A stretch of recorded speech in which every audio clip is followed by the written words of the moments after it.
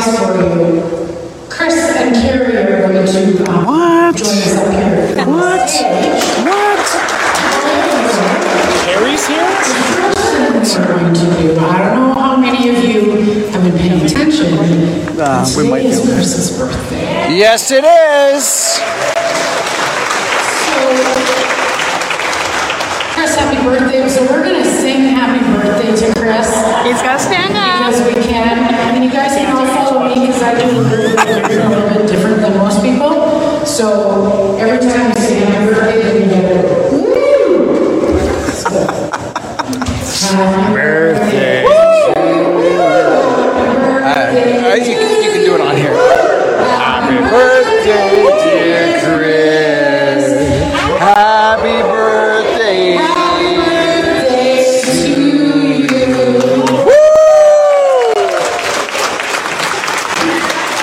Is it 7-layer chocolate chiffon cake?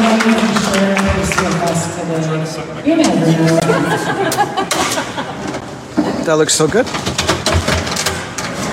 Also, while we're waiting for Chris and Kerry to come on out, we are going to have a Q&A session.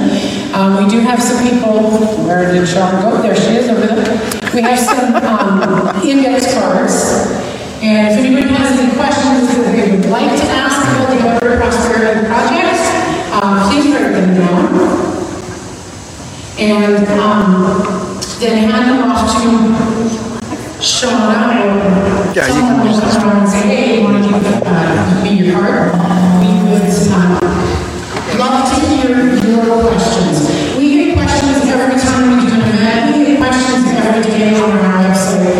And sometimes they are entertaining, but every once in a while somebody's going to really throw a wrench in things. We might want to answer it. But I promise you, if we don't know the answer tonight, we will find out the answer for you, and we will get the answer directly back to you. Okay? And we do put any questions that aren't answered here as well. Go up on the website and you can look at all the different ones there at www.albertaprosperityproject.com. Okay, Chris and Kerry, come do this. Did you want to do your thing first? Sure. Yes, sure. Okay. Okay, well, we'll tell them that. Chris is going to do a speech first, and then we'll do. I think Chris is going to speak first, and then we'll. Okay, perfect. And I'll adjust it. Okay, good. He brings an energy when he gets a hold of the microphone. Sometimes I have to pry it out of his hands, and he sparks a passion in each and every one of you that will have you wanting to be a part of something that is history in the making. And Kerry, he's just as cute when he comes on stage too. Chris has put on thousands of miles, not just in Alberta, but elsewhere as well. He is a household name and his popularity grows. He knows there are people who are still fighting for their lives, their livelihoods, their futures, and so much more. He advocates for that. He inspires others to do that as well. He advocates for truth. He advocates for kindness. He advocates for understanding those who have a different perspective. And I can tell you firsthand that his burgers, they're top notch. Woohoo! I've also been told that the eggs Benedict, pretty amazing as well. Ladies and gentlemen, please welcome Mr. Chris Kerry from the Whistle Stop Cafe in Marion, Alberta. Woohoo!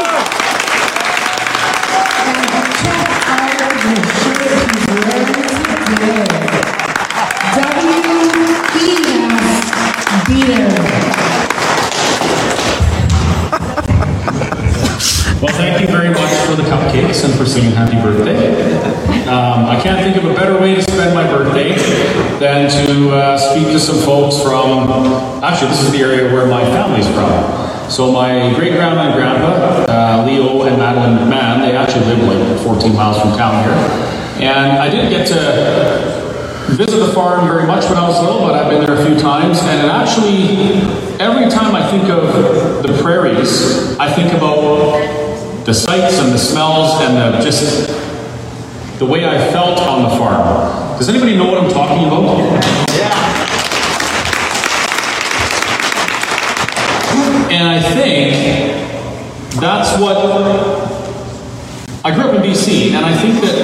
farm was the reason why I always feel at home in Alberta. I just, I mean, BC is a beautiful place. I lived on Vancouver Island, grew up in Kamloops, and there really isn't another place in Canada that's quite that beautiful as the island. And I thought when I moved to Alberta, I was going to really miss the island, which I do, but I find now when I go out there, I spend some time visiting, and I miss Alberta. I want to come home. And believe it or not, there's a lot of people who are finding Alberta is their home. They're moving here from other provinces. Lady actually, here's a funny story. Jessica and I went to my house to check on my cats. And there was a lady in the neighbor's front yard, and we knew that the house had sold. It sold within a week or 2 weeks of being listed. And I said, hey, that's a pretty cool member of a small fringe minority shirt you got there. And she's like, well, thank you. I got it from you. Oh, okay. So it turns out that it was a lady that I talked with on the phone about 3 weeks, maybe 4 or 5 weeks earlier, because she hadn't received her order. So I got her order out to her, and she said something about where she was living was just, they were nuts. The things that were happening, the things that people were saying, and how they were treating people was terrible. And I said, well, you know what? Why don't you come to Alberta?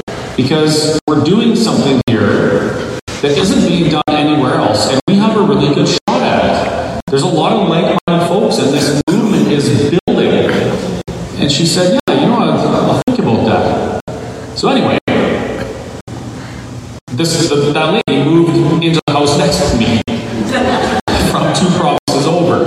And she didn't realize it was my house until she looked in my backyard from her backyard and saw the little horse that is all my lives. And she's like, that's Chris's horse. Anyway, yes, people are finding Alberta as their new home.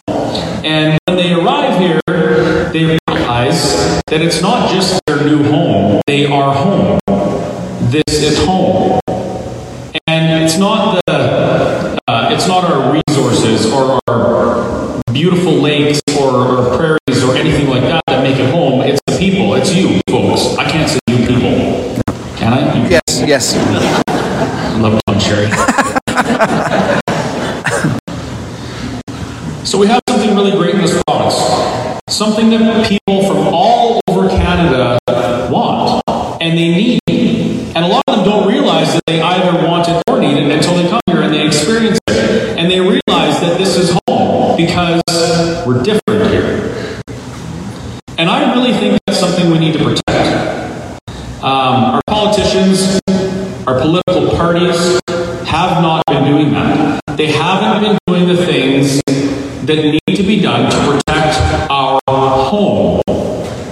And I say that as somebody, I guess you could say I'm an immigrant to Alberta because I was born on Vancouver Island, raised in Kamloops, and lived on the island, and I moved here. So I'm not a first generation Albertan, although my family's from here. I really believe we need to protect this. And it weighs very heavily on my shoulders knowing that Alberta is probably the only province at this point that can accomplish this. And knowing that, people ask me the question all the time, how the heck do you keep going? Why don't you take some downtime? You need a break. Like, you're going to burn yourself out. And I keep thinking to myself, we don't have time. I don't have time to go on a vacation. I don't have time to think about taking a day off or not going and doing these things because we're facing something really, really critically dangerous. Now, there's probably a lot of people out there who are thinking or maybe screaming at their computer screen saying, what are you so worried about? We live in a free country. Just follow the rules. Well, let me tell you something. If your government can take away your rights and your freedoms and your privileges or your liberties as they please without justifying it in the first place, are you really free? Now, you might not know that until you experience it as I did, because I was the most apathetic, politically Canadian in this country before this happened, before something affected me. But once I realized what was going on, and once I saw the potential for this to happen to other I knew that there is no rest for me until we either do or die. So that's why I'm here today, and that's why I'm involved in the APP. Because it has to be something besides the politicians. Politicians, they do what they think is going to get them elected or re-elected. I was so angry at Jason Kenney for quite some time because of what his government was doing to me and the people around me. And, well, not even people around me, people all over the province, what they were doing. But when he spun around and he defended the removal of restrictions and taking masks off children after Coots and during the Ottawa combo, I realized it was never Jason Kenney that I should have been upset with. It was myself. Because Jason Kenney is a politician, and any other politician for that matter, except for some that we're seeing now, they did what they thought was going to get them the most votes. And it didn't matter if it was the right thing. As soon as Kenney realized that Alberta was standing up and they had enough, all of a sudden he is he's fighting for the kids to keep their masks off. Do teachers want to take us to court over this? Fine. We'll stick up for the children. Why? They'll tell you because it's the right thing to do and the science supports it. But what they really mean is we're doing it because the polls tell us if we do this, you'll vote for us. That's what it was all about. Now, we have some people that are they're engaged in politics and they're looking to be your MLAs or even your premier. And I know some of them, and I'm not going to go too much in depth and tell you, I'm not telling you should vote for them or anything like that, but what I'm telling you is people are getting involved in order to do the right thing because of what we're doing with the Alberta Prosperity Project and other freedom movements. This one I feel is the most logical, best laid plan that offers a real, attainable solution that's both plausible and probable. And even the politicians are starting to notice. They're starting to realize that they want to get you to vote for them, they better get behind her in front of this parade we're creating. So it is working. Now I got a little off track here. I wanted to share a quick story with you. I worked in South America. I worked in Colombia for just under 2 years or something like that. Or maybe it was, 18, 19, 20 months or something. And I flew into the capital city, Bogota. And Bogota is a very rich city, but it's also extremely poor. The difference between the rich and the poor in Colombia is mind-blowing. I mean, we're talking people driving Ferraris and living in beautiful lavish houses to people that literally live in a shack in the jungle, and all they have is a Wi-Fi router because everybody has internet because the government got it to them, and a TV. Other than that, it's a shack and there's chickens running around and they have fun and they go play soccer and they do the thing with their family. But the differences are very stark. Now, to the north of Colombia, have you ever heard of a place called Venezuela? Venezuela was a very wealthy country at one point. Until some Marxist ideologies infiltrated their way into that country. And in 11 years, Venezuela went from almost a world superpower in resource and economics to people fighting in the streets over food and eating their dogs. And you might be saying, oh, that was all made up in the media. That's all fake. That's all fake. Here's where the story gets interesting. I flew into Bogota, Colombia, and then I flew to Bucaramanga was one of the places. And in my travel from there to my office in San Alberto, I had the unique experience to drive past the families, thousands of people walking from Venezuela to Ecuador through Colombia because they had to abandon their country, their homes. They had to abandon the place where, when they went on vacation, they missed Venezuela. They wanted to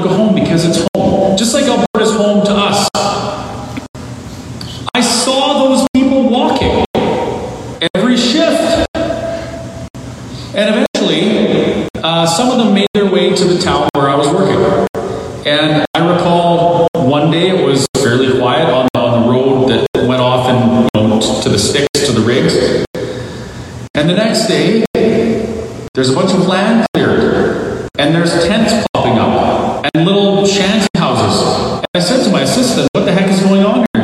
And he says, the Venezuelans are here. They need places to stay. They've been walking for months to get to Ecuador, but some of them have to stop. And so this went on for a few days, and it got worse. Then there was some crime that was happening in town because people were desperate. Their kids were starving. And then one day there's chairs popped up alongside the road, and there's these young girls sitting there. I said, Francisco, why is there kids on the sides of the roads? And he said, those are prostitutes. They're earning money for their families so they can continue walking because they had to live there. 11 years. You look up the statistics, and it's not just poor people that fled Venezuela. We're talking about doctors and lawyers and dentists and people of high position now reduced to living in slums in other countries, and the mother in the family prostituting to pay the bills, or not even the bills, just to put food on the table for the rest of the family. And this is accepted as a method of survival. Now, I don't tell you this to try and scare you or shock you or anything like that, but what I'm telling you is that these problems that stem from bad government policy are very real. And we are not safe or immune from that. No matter what you think, no matter what you believe about living in a free country, a first world country, we have a very, very delicate and fragile existence. So if we spend our lives being apathetic and not being involved in these discussions and holding our politicians accountable and making sure that we create the parades of freedom-minded individuals who they need to get ahead of and in front of so that they'll win an election, that's where the path goes. Can anybody tell me one example of a country or a region that implemented full-blown communism and prospered? There's got to be one. There has to be one instance where it worked. I'll let you think about it for a moment.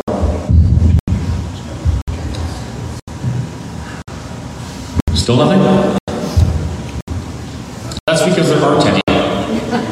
There really aren't. It sounds great on paper, does it not? Everybody does their share. Everybody gets equal outcomes. Everybody's taken care of. Nobody goes hungry. That sounds great, right?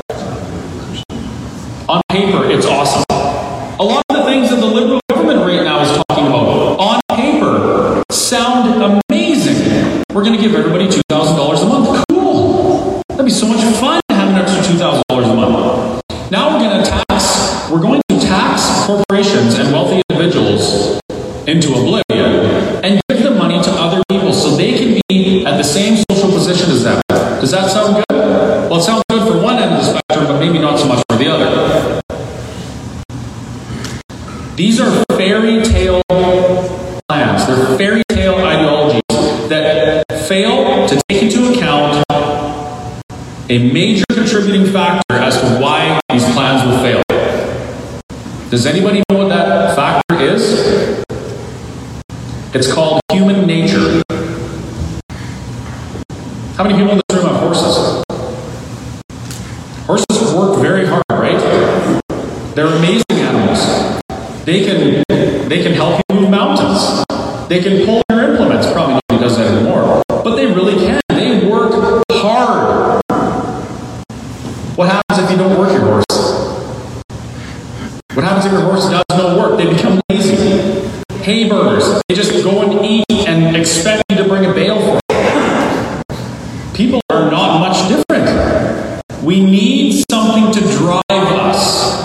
We need something to work for so that we can feel like we're doing something. We're successful at something. We're making a difference. And when we start handing people whatever they want and not expecting them to do any kind of work for it, we're doomed. We are doomed.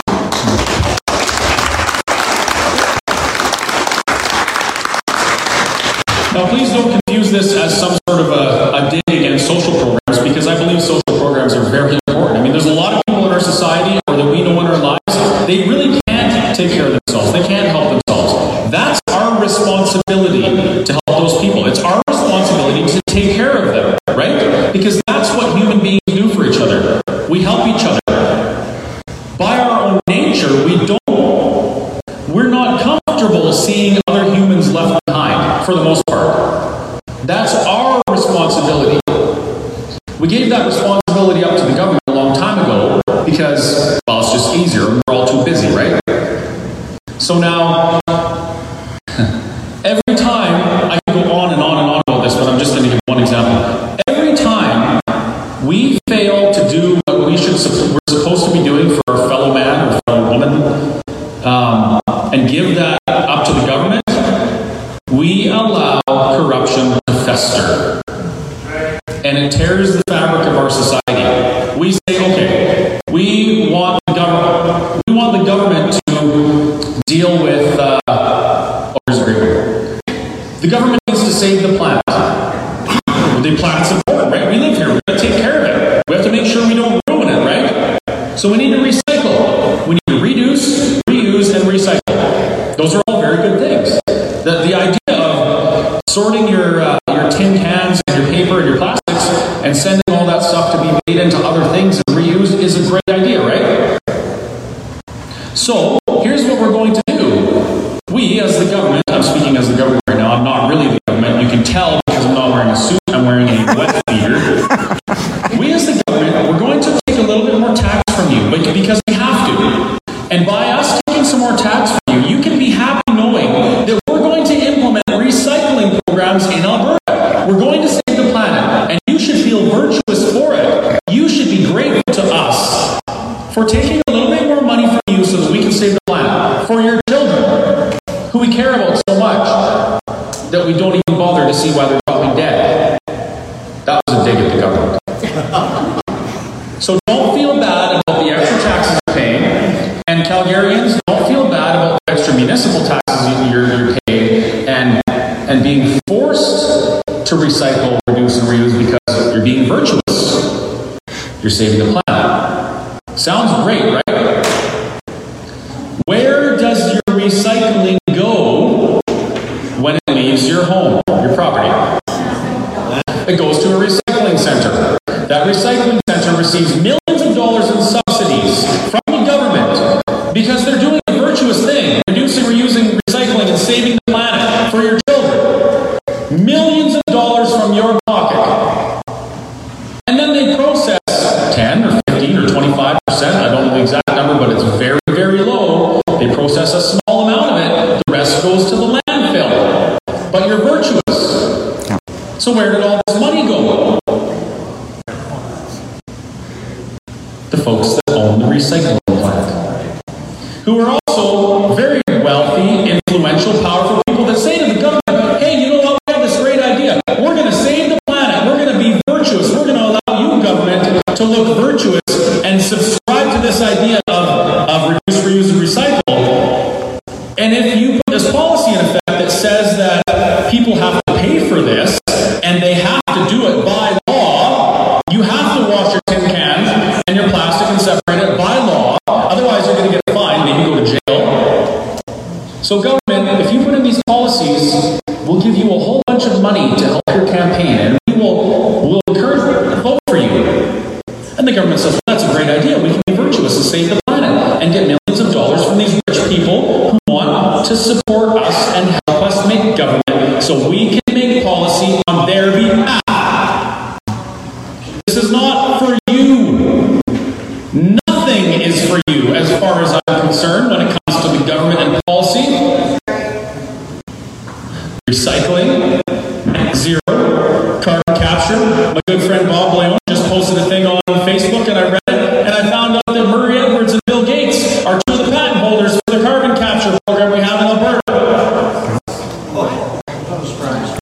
they get millions and billions of dollars of taxpayer money, of your money, to implement fairy tale policies that don't do a damn thing except take money from you and put it in their pockets. And then Murray Edwards goes on to use this technology to extract more resources, your resources, out of the ground. They are yours.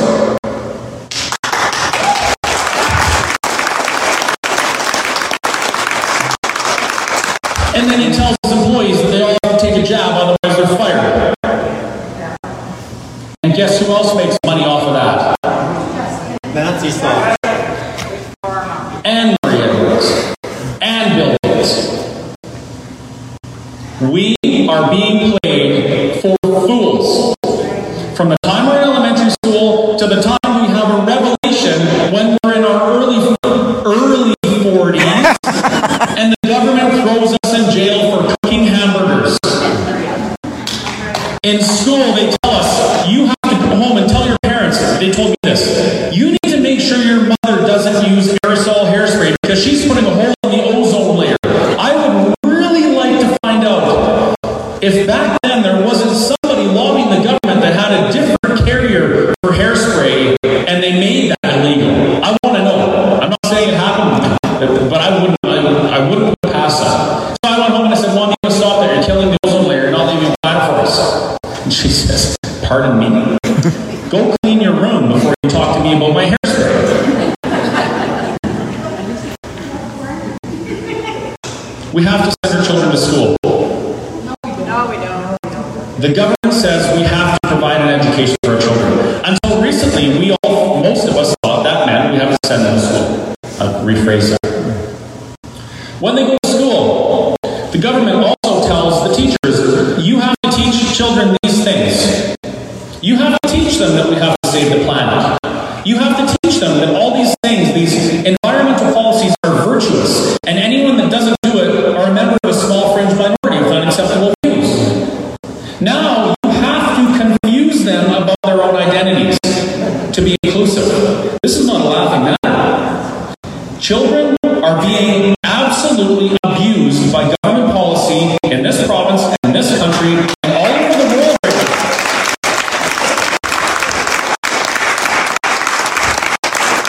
Now, here's a reason why we should not be clapping. Governments can't get away with these things unless one very important thing happens.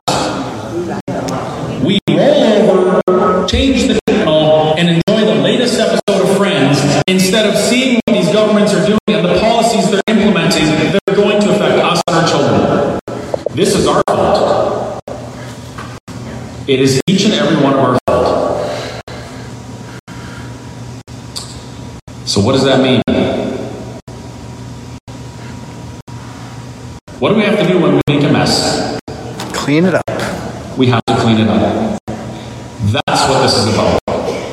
This movement is how we clean up the mess that we've created. And it's a big one. This movement, where thousands and tens of thousands and hundreds of thousands and millions of Albertans come together for common cause, knowing that there's a mess we have to clean up, and the only way we can do it is to completely shut out every part of the establishment that's built this structure to do this to us, and do something new, something that's never been done before. This is way, way bigger than, oh, do we vote UCP or Wild Rose or Independence Party? This is bigger than that. This, what we're doing here, this is, we are the group that is going to make those parties do the right thing. And that's been a very common question in the last little while. Chris, which party do you support? She's giving me the eyes. Which party do you support? You know what my answer is? Don't. I support any party in which the candidates are doing things for the right reason. Oh, now I'm really in trouble. And acknowledges that we're not getting out of this unless we stand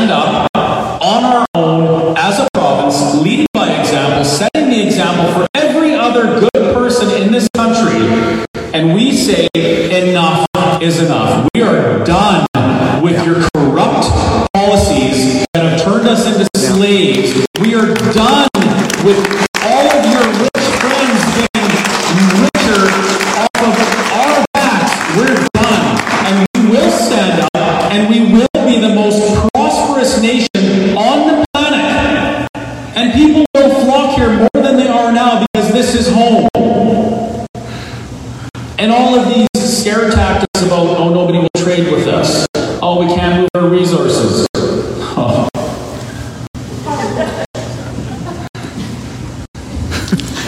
We'll see. That's something that Dennis and Tanner are very, very good at speaking on. Neither of which are here tonight, I've noticed. Tanner, as you're, what's going on, Tanner? But I guess that's all I have. I got the look, and she's going to get the hook. So I hope what I said made sense. I get a little bit sidetracked, but I'm starting. It was mentioned that I'm very kind, and I'm getting less kind because I'm seeing things going on that are hurting people. They're killing people, and it's not getting any better. And I see people telling us they want to be our leaders, and they're pussyfooting around these subjects, and they're missing the mark, and they're bringing people with them, and it's terribly frustrating for me. So I'm getting less kind, and I'm getting more inclined to start telling people what I really think. And it's not because I'm angry. It might sound strange to hear this, but it's an act of compassion to those who are being hurt. Because I am tired of people failing in their duty to pay attention to what's going on to their friends and neighbors and stand up for them. And I'm having a really hard time containing my emotion about it, even though I don't really have any emotions.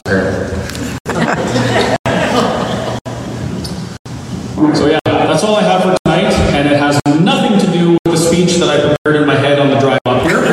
But I hope you enjoyed it. And if you have any questions, make sure you write them down on those little cards.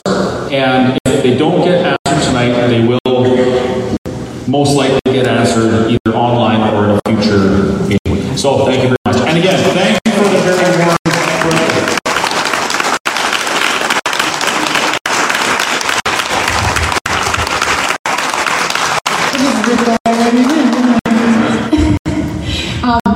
Kerry, you're going to come on up right now. Yes. First off, Chris, you are being extremely kind when you're telling the truth. We don't like to hear the truth, but when the truth is told, that's kindness. Thank you. We're going to pass the donation bucket around. The Alberta Prosperity Project is getting to be a pretty big organization, and we run on donation and membership sales. So, once again, a little bit leg. There you go. Hit the donation bucket for us, please. We, even $2 is a great thing. We just appreciate everything that you do for us. We thank you all so much once again for coming out. And now I'm going to turn it over to the Chris Kerry Show.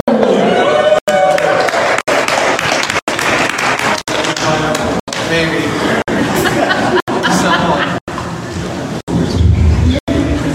Oh, sweet. Check. I can hear myself now. 1, 2.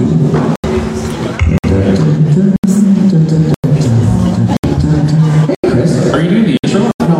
Oh, I could. Something like you're saying. I can do that. Has anybody seen our show?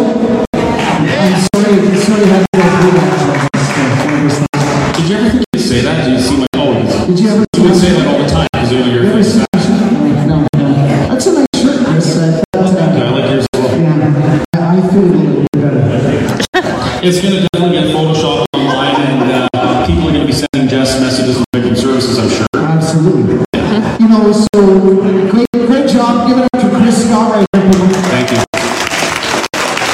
Chris never prepares anything he ever talks about, even when he's driving a pickup truck and he's trying to figure out turning signals and how to grind gears, and never figures it out. I grind gears. Yeah, definitely grind gears. But one of the things that, the reason why we're doing research thing that's happening. I don't know if anybody can read that, my WEF, the World Economic Forum. In case you're wondering, it does not say wife beater, it says WEF beater, W-E-F, World Economic Forum. Now, does anybody know why we have to beat the WEF? It is definitely, I'm going to just turn myself up, but I can tell that I'm not, Chris is talking way too loud. You want to switch microphones? No, that's fine. You're good, you're good. There you go. We'll do it now. So one of the things about the Alberta Prosperity Project and being independent and being a sovereign nation and whatever other terminology is because of what could possibly happen, and is actually, as many of you know, is well on its way. And some of the stuff that we've been reading, one of the things we were talking about was the climate change and how that's working. So here's an interesting little fact that everybody maybe in this room might be in agreement, or if you're not, that's totally fine, about if climate change is a hoax or not. Okay? So here's my take on it. Climate change will now be a $1 trillion industry that is going to be taking place, well, immediately, if not within the very close foreseeable future. How does that work? How is it possible that climate change could be that much an industry? Well, I'll tell you. If you're an oil company, and I'm gonna dumb it down for me, that's the way I do it. If you're an oil company and you're allocated, let's say, 10,000 credits in order to actually produce carbon or not produce carbon, or however they do it. So you're a company and you go over 10,000 credits. You can now go to another company, Company B, which is less than 10,000 credits, and you can give them money in order to offset the number of credits you have. Let's just transpose that a little bit more. Instead of you're a company, you're now a person, as we all are, and we decide that there's going to be a carbon allowance put out towards us. Us carbon-based life. We are carbon-based life forms. Some are more carbon elsewhere. You mean chiseled. Chiseled. So now I'm allocated, let's just say if a company is 10,000 credits, maybe each one of us is 100 credits, whatever it works out to be. I want to go and I want to go on a vacation, but I can't afford a vacation at the moment. So what I can do is I can probably offset and sell my credits. And I can sell my credits to, I don't know, maybe somebody like Leonardo DiCaprio, who is able to buy my credits and go off on his jet. And then maybe, or his yacht, and maybe I'll be able to go on a vacation. However, if I'm future looking, I'll probably just be able to afford some of those Mr. Noodles packages because they're so good. And that's the only thing I'll be able to afford. That's where we're going. That's just one part of this whole big world economic thing that's happening. So how do we get out of that? Well, one of the ways that we can do that is to look at the APP and its solutions of what we can do going forward. So the image that comes to mind. Yes, tell me the image that comes to mind. If you were in a canoe and you were heading down the Niagara River to the Niagara Falls, and you could hear the falls. You heard this before? You can hear the sound of the falls. You hear water rush. You know something's wrong. You look ahead, and it does not look smooth sailing. As a matter of fact, you see river, and then mist, and nothing. Horizon. You know something's coming for you. And everybody else in the canoe, they're busy on their... They're staring at their phones. Probably staring at their phones. Yes, the paddles are dangling by the sides. And you say to the people, something's coming. We got to change our course. If we don't, we're doomed. And they ignore you. Well, step one is you try to convince them, right?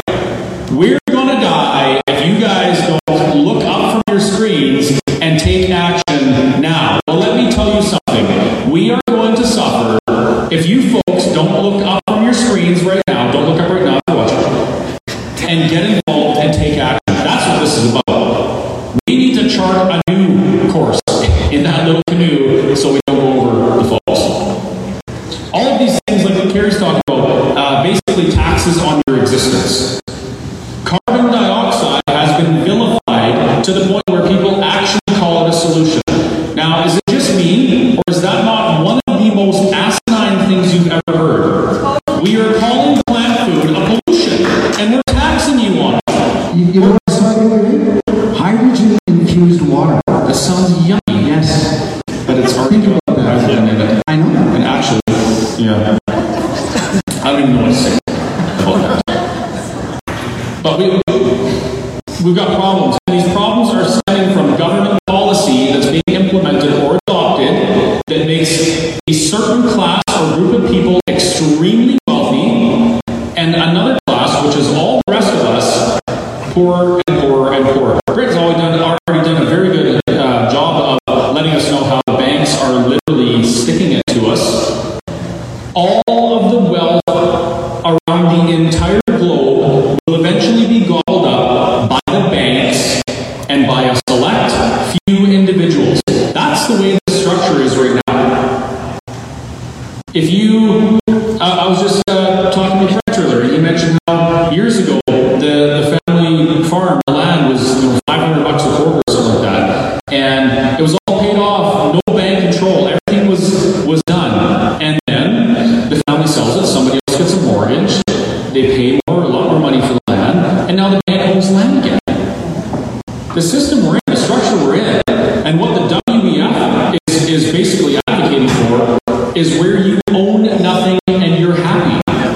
Where you cannot own anything. Right now, what's the average price of a quarter in Provost right now? Does anybody know off the top of their head? Just yell it out. Quarter section of land, Provost. Any ideas? There was 3 sold a few years ago for $1,200,000. I believe it. If that was a few years ago, it's got to be 8 times that amount. At least. So let me tell you, Central Alberta, around the Lacombe area, there's quarters selling for $1 million. $1.5 million. Mind you, it's very good farmland, but $1.5 million good? Now these folks are going up there, a lot of them, and they're mortgaging to the hilt to buy this land so that they can expand their farms and do their thing. Now what happens? 100-year mortgage. What happens when your interest rate goes up 0.75%? And you're servicing that kind of debt? You cannot do it. It's by design so that you can't own anything. Yes. So let's spin that back. So what does APP propose as a solution to that? Do you know? There is no solution. We're doing it. Well, that's good. Well, here's what's being proposed. It's not just specifically about land and what you own and how to keep what you own. It's how to be prosperous.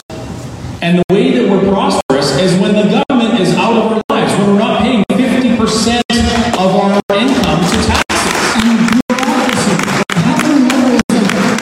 Every time you do something in this country, even in the world, you got to go back and get a permit, or you need to talk to someone. And here's $25, here's $100, here's. I know. Yesterday was the 6th. So yesterday was the deadline for me to finish or get my development permit finalized and send it to the county. Because I included all of my developments I want to do with the stop that I sent it in because it costs $500 every time you apply, whether it's successful or not. So I put it all in at once, and they said to me, "Oh, no, sorry, you have to take this part of it out because it doesn't really fit with everything else. So you need to pay another $500. So it's going to cost me $1,000 to ask the county for permission to do the things that I want to do on my land. Now, and all you want to do is put in one outhouse. One outhouse, that's it. Yes, preparing. That's a joke. No, I'm just kidding. I want to do some significant changes, but nothing that's going to affect people or put anyone in danger or anything like that. But regardless, I think the number for what we pay in taxes, when you hash it all out, is upwards of 70%. It's a huge number. Now, with what I told you before, and you're welcome to check it out about our government policy and how that's where that money's going. So if you want to be able to service your mortgage on your farm or your house, why don't we start by, what's the term? Draining the swamp? Draining the swamp, yeah. Why don't we start by draining the swamp and changing the structure? Do we have a swamp? We have a swamp. Oh, we have a swamp, and we have some swamp donkeys in there too. I'll tell you that right now. That's where we start. That's where we start. We start with the people that are literally getting rich and wealthy and powerful off of your back and making you think that by that happening, you're being virtuous for it. The APP is proposing a government that has only 9 portfolios. 9, that's it.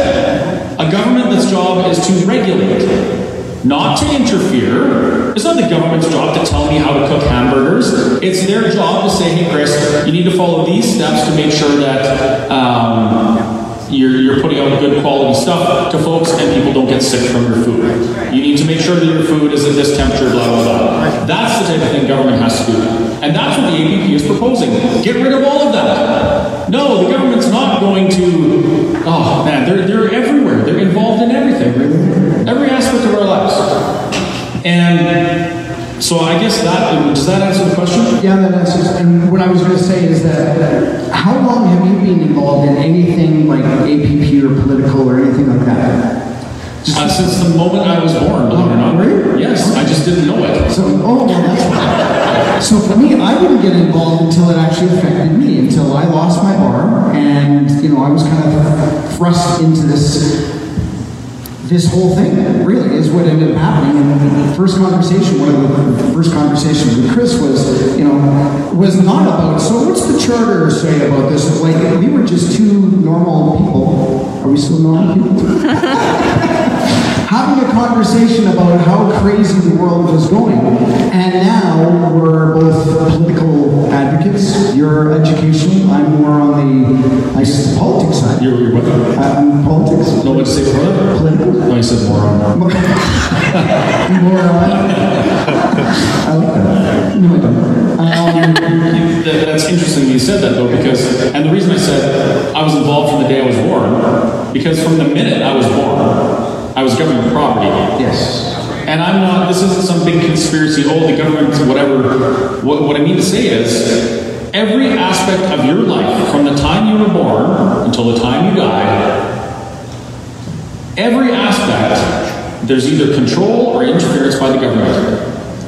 Birth certificate, driver's license, social insurance number, marriage certificate, death certificate, divorce certificate, marriage certificate again, divorce certificate again, marriage one more time. That's the last one. Next one's a book. I can't say that. Next one's death certificate. Yeah, death certificate. But everything, registration, schooling, every part of your life is influenced or affected or blatantly interfered by politics. And we tell each other, oh, well, I don't want to be involved in politics. You just have your APP over there and I'm going to Cabo. I'm sorry, but if you're one of those people who thinks that you can just go through life and not be involved, you're wrong, because you're already involved. What happens when the government says you can no longer go to Cabo? Oh, sorry, you don't get your vacation. Maybe you should have gotten involved. And that's where both Kerry and I were. We didn't realize the level of control the government has on us until they actually physically removed our business. Chained up your restaurant and forcibly for 4 stars. Sent a SWAT team with 7 feet tall ogres to your bar. To deal with some 100-pound bartenders that had mask exemptions. I'm serious.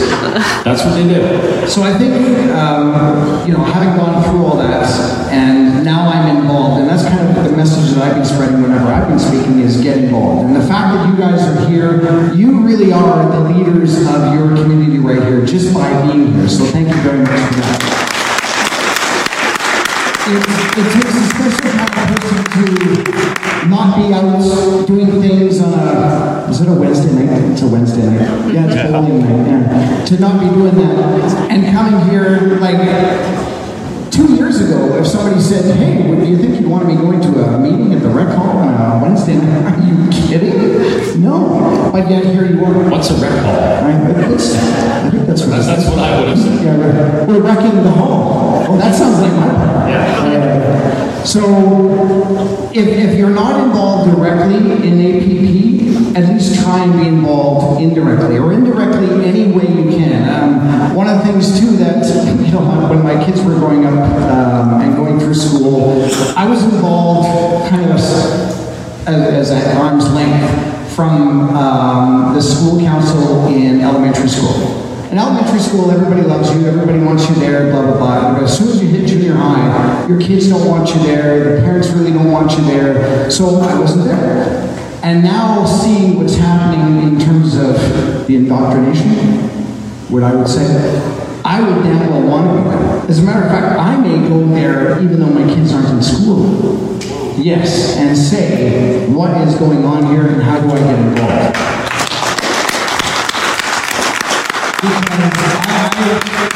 I'm standing back on I can't even say it, on what's going on. The sad reality is not everybody's going to get involved. For those of us who understand and realize what's happening and what we need to do, you kind of have to accept the fact that you have to do more than your share of work as well. Because there's going to be a lot of people who will not get involved. They don't have the time, or they don't have the energy, or they think you're crazy and everything's fine. But we got to start looking at those people and, have conversations with them. But at the end of the day, we have to be willing to say, okay, I can't convince that person to paddle the canoe, so I'm going to paddle harder for them. That's our job. And we've got to stop worrying about the naysayers and the people that are speaking out against this. I could name off, at least one, who constantly naysays and belittles this, what APP is proposing. And I realize it's not because they really think that it's a bad plan or a bad idea, but these people stand to benefit from the current structure. They stand to benefit from the establishment that's abusing everybody else.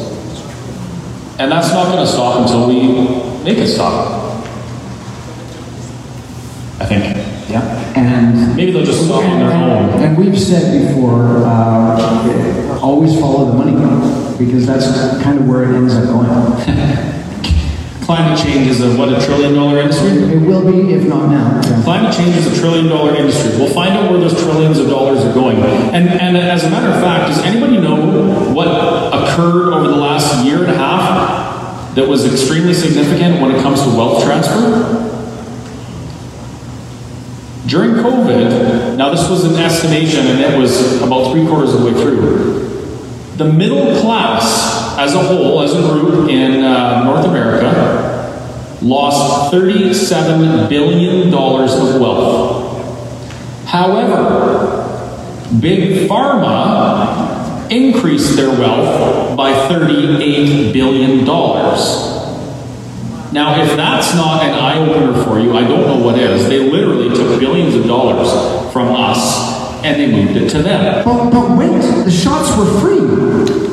Prepaid. I'm going to hit you. Nothing's free.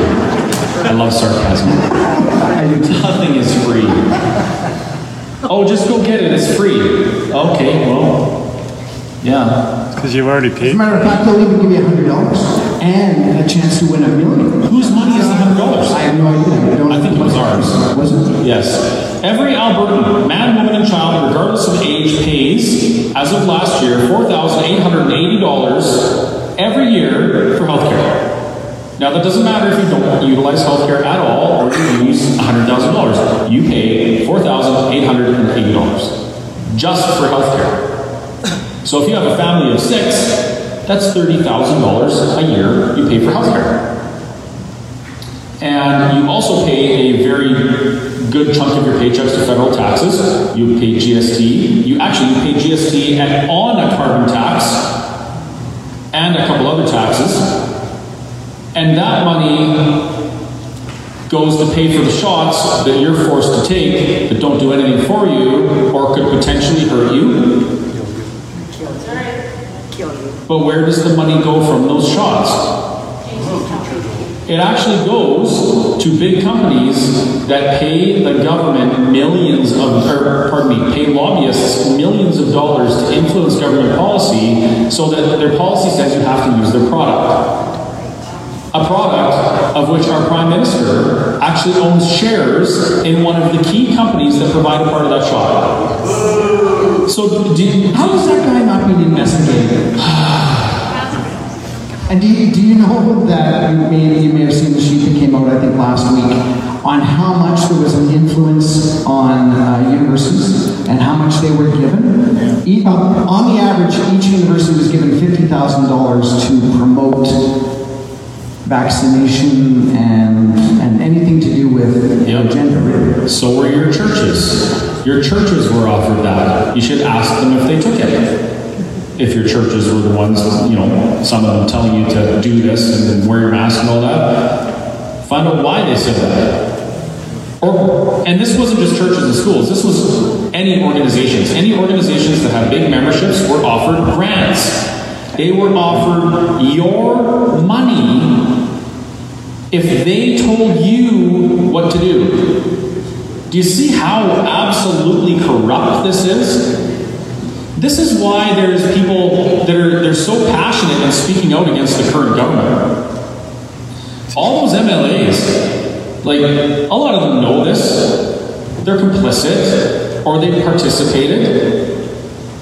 And this is people are starting to realize this now, and so we're looking at this group of people who wants to be our government, and we're like, how can you expect us to get involved in your organization when this corruption is so rampant and blatantly apparent? How can you ask us to support that? How can you ask us to set our principles aside and just be in your group because you think you have the best chance of winning? That's why I haven't declared for any political party and said I want to be your MLA. Is because I'm watching what's going on, and I'm watching how politics works, and I realize that we can influence those people better being on the outside doing things like this. Yeah. That's why I'm doing this. And likewise, if you're with the APP, you can still be with any other political party. You can still go out and support them, do whatever you need to do. Right? Yeah, because our job as the Alberta Prosperity Project isn't to tell you who to vote for. It's to tell you, to explain to you, when you probably already know, these are the problems we have. This is how we fix them. And this is what it looks like after. That's what we're telling you. And the short version of the story is, all you have to do is stand up and say enough is enough. That's it. If we stand up collectively as a province and we say enough is enough, we're not doing this anymore, we're not going to let you abuse us like this anymore, the game is over. I think Pam is going to give us the hook. Are you giving us the hook? Oh, coming up to join. We got questions. We're getting the look. I like questions. I can't answer them, but I like questions.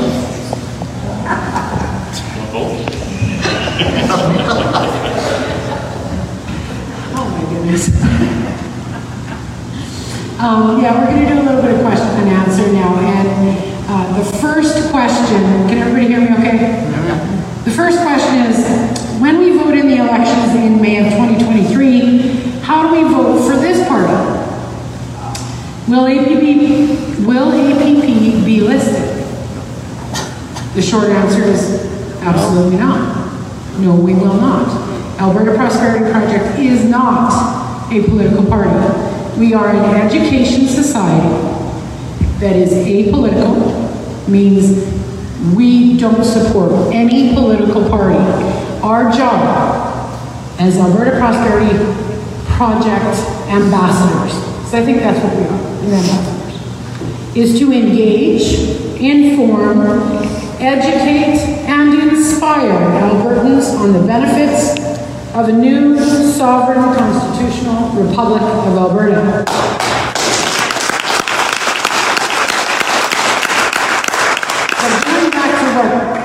Kerry just said a minute ago about political parties and APP, and your very best defense and offense is to become knowledgeable about every political party that's in this province. You need to get a membership in every political party. Except for the NDP, because they don't allow you to be members of any other party. Right. But unless you a long time ago, I was a member of the NDP, and the reason why I was is because I wanted to read their LEAP manifesto. So I am one of those people who read everything. I am a big nerd when it comes to reading political stuff.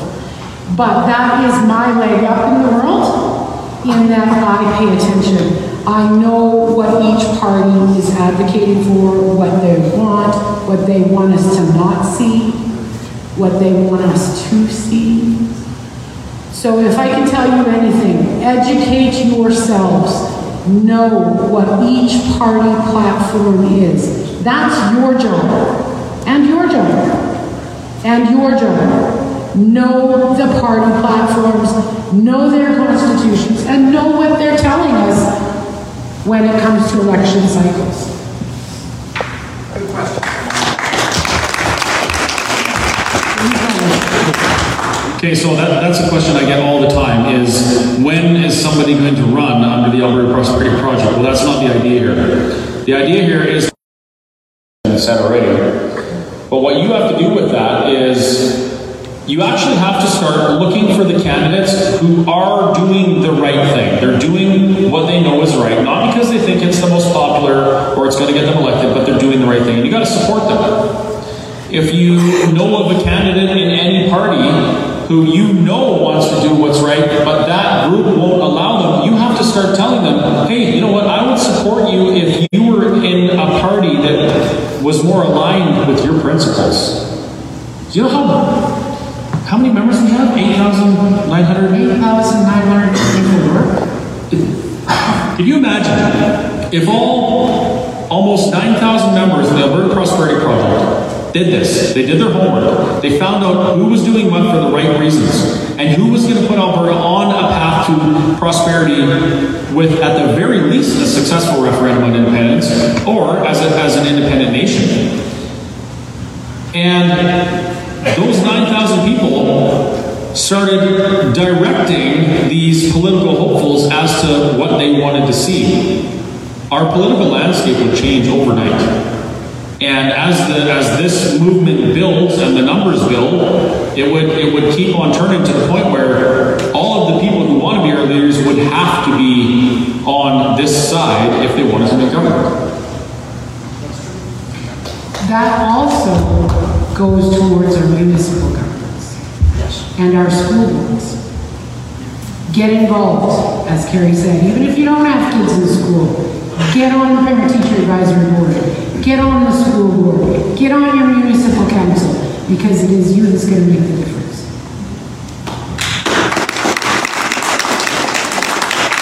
So our next question is Alberta Prosperity Project making headway in attracting members from the urban areas such as Calgary, Edmonton, and Red Deer? Right. I'll answer that. I'll answer for Red Deer and for Calgary. Red Deer, we've just started our second chapter in Red Deer. So, great news there. Our one chapter in Red Deer on our Facebook page, we have 1,500 members. Now, they're not all members of APP yet, but by the time I'm done with APP. Also in the urban centers, Edmonton and Calgary, what we are doing is, because it is a much, I want to say bigger, but it's a microcosm of Alberta, but there's different aspects that we have to do differently. There's different cultural aspects that we have to deal with, different everything. So what we've been doing, especially in Calgary lately, and it has been starting to happen in Edmonton as well, is we're working around the city and hitting all the small satellite bedroom communities to Edmonton and Calgary.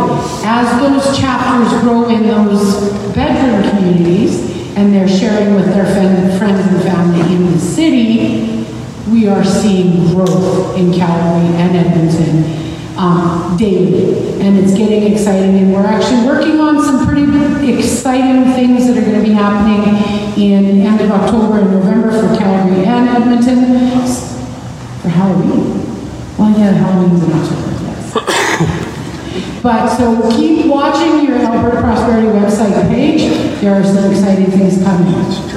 The question about membership comes up all the time, and I think in the back of people's minds, they ask the question because they want to know if they're on the winning team.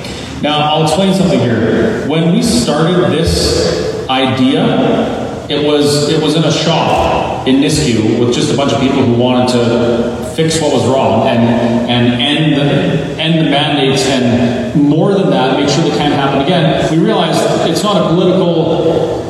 There's not a political way to do it. We have to direct the politicians to do it. So that's how that started. Now, all of the people who are going to come to a meeting because they hear about it and they're in the freedom groups and they've been affected and that sort of thing, they've probably already come to a meeting, or they know what the APP is, or along those kind of lines, right? If you want to see exponential membership growth and make that winning team, now it's in the ball's in your court now. It's in your hands. 8,900 members, 9,000 members. If everybody talked to one friend of theirs, and got them to get a membership, overnight we have 18,000 members. The APP is doing everything they can with the resources they have and limited cash they have, because things are expensive, to bring people in the door and share this message. But at the end of the day, it's your job. It's your job to bring more people and get them to a meeting. If you can't convince them that this is the right path and they need more information, bring them to a meeting. Tell them there's snacks. Just tell them it's snacks. Don't even tell them it's a meeting. Well, don't actually do that. Well, whatever gets here. But you see what I'm saying? It's not, the APP's job is to do everything they can with the resources they can to reach as many people as they can, but then it becomes those people's job to build it. That's what grassroots is. It's not about a bunch of people in a boardroom saying this is where we're going to go to get members. It's about members bringing other members. That's what grassroots is. Can everybody in this room bring one person into the group? Is that possible? Does everybody have one friend? Try every day. Yes, you do. Yes, you do. I see. Anyway, I hope that made sense. Okay, the next question is, Britt, you need to come on up here too. I'll just answer or ask this question while Britt's coming up. Do you think that the people of Alberta, Canada, will shut down this next round of COVID madness? Will the people stand up this time? Anybody have a guess? I'm going to tell you what I'm going to say. I will. Only if you stand up. That's right. And I'm standing up. Amen, sister.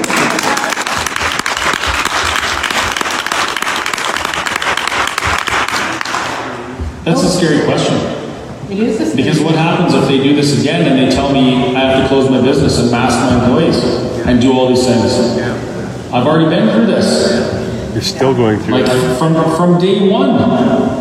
Not day one, from day January 21.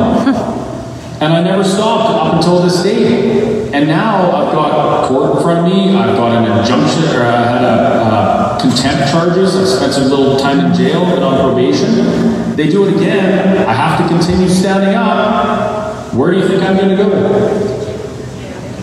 Where are you going to go? That's the bigger question. Where are you going to go? If they do this again, where are you going to go? What are you going to do? I can tell you what I'm going to do. If I hear anybody's been, the government's done this type of thing to them, and they throw them in jail like they did to Alex down south there, I'll be at the jail. I'll be at the courthouse. Maybe with that pickup truck. I'll be loud in letting the government and the authorities know that I'm not going to tolerate people standing up for themselves and getting thrown in jail. I'm not going to tolerate it.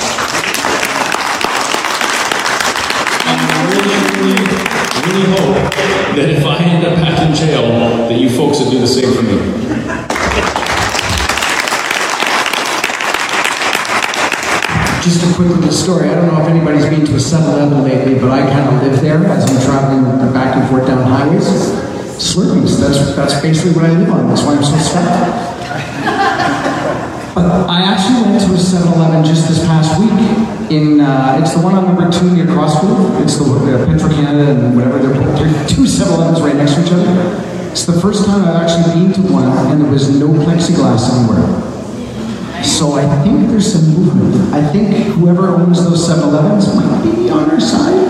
I hate saying our side because it sounds like a team thing, but it's to me it was a positive thing that I saw. Okay, Rick. Is the credit union the best choice to bank with in order to try and avoid the digital ID, or will all banks be forced to incorporate it if we are to stay under the federal government? That's kind of a loaded question, because there's many different credit unions across Canada, obviously. And I want to be careful not to solicit information or advice. But I will say that credit union, and this was actually stated by Danielle Smith. I haven't been able to confirm it myself, but she did talk about it, so I feel like I can talk about it as well. But the Service Credit Union has been making the moves to go federal.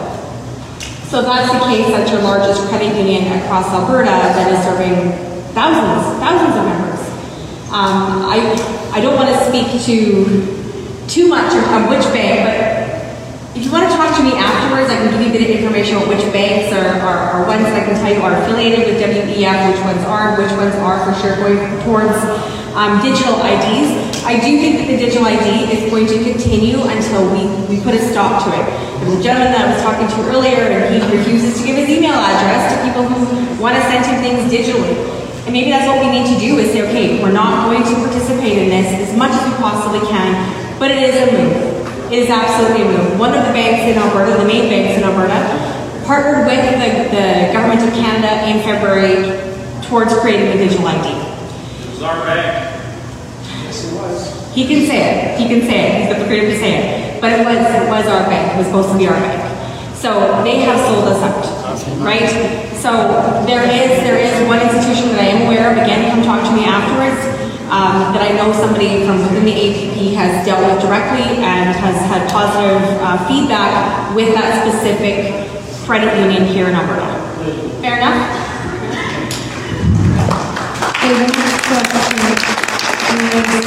And both Kerry and Chris alluded to this and kind of answered it, but we'll ask the question. What is a straightforward answer to people who say, I'm not going to get involved in politics, I'm not interested in going to meetings? Can you give us something sweet and short to come back with? See you at the bottom of the fall, sweetheart. Do you want to know what I would say? Are you breathing?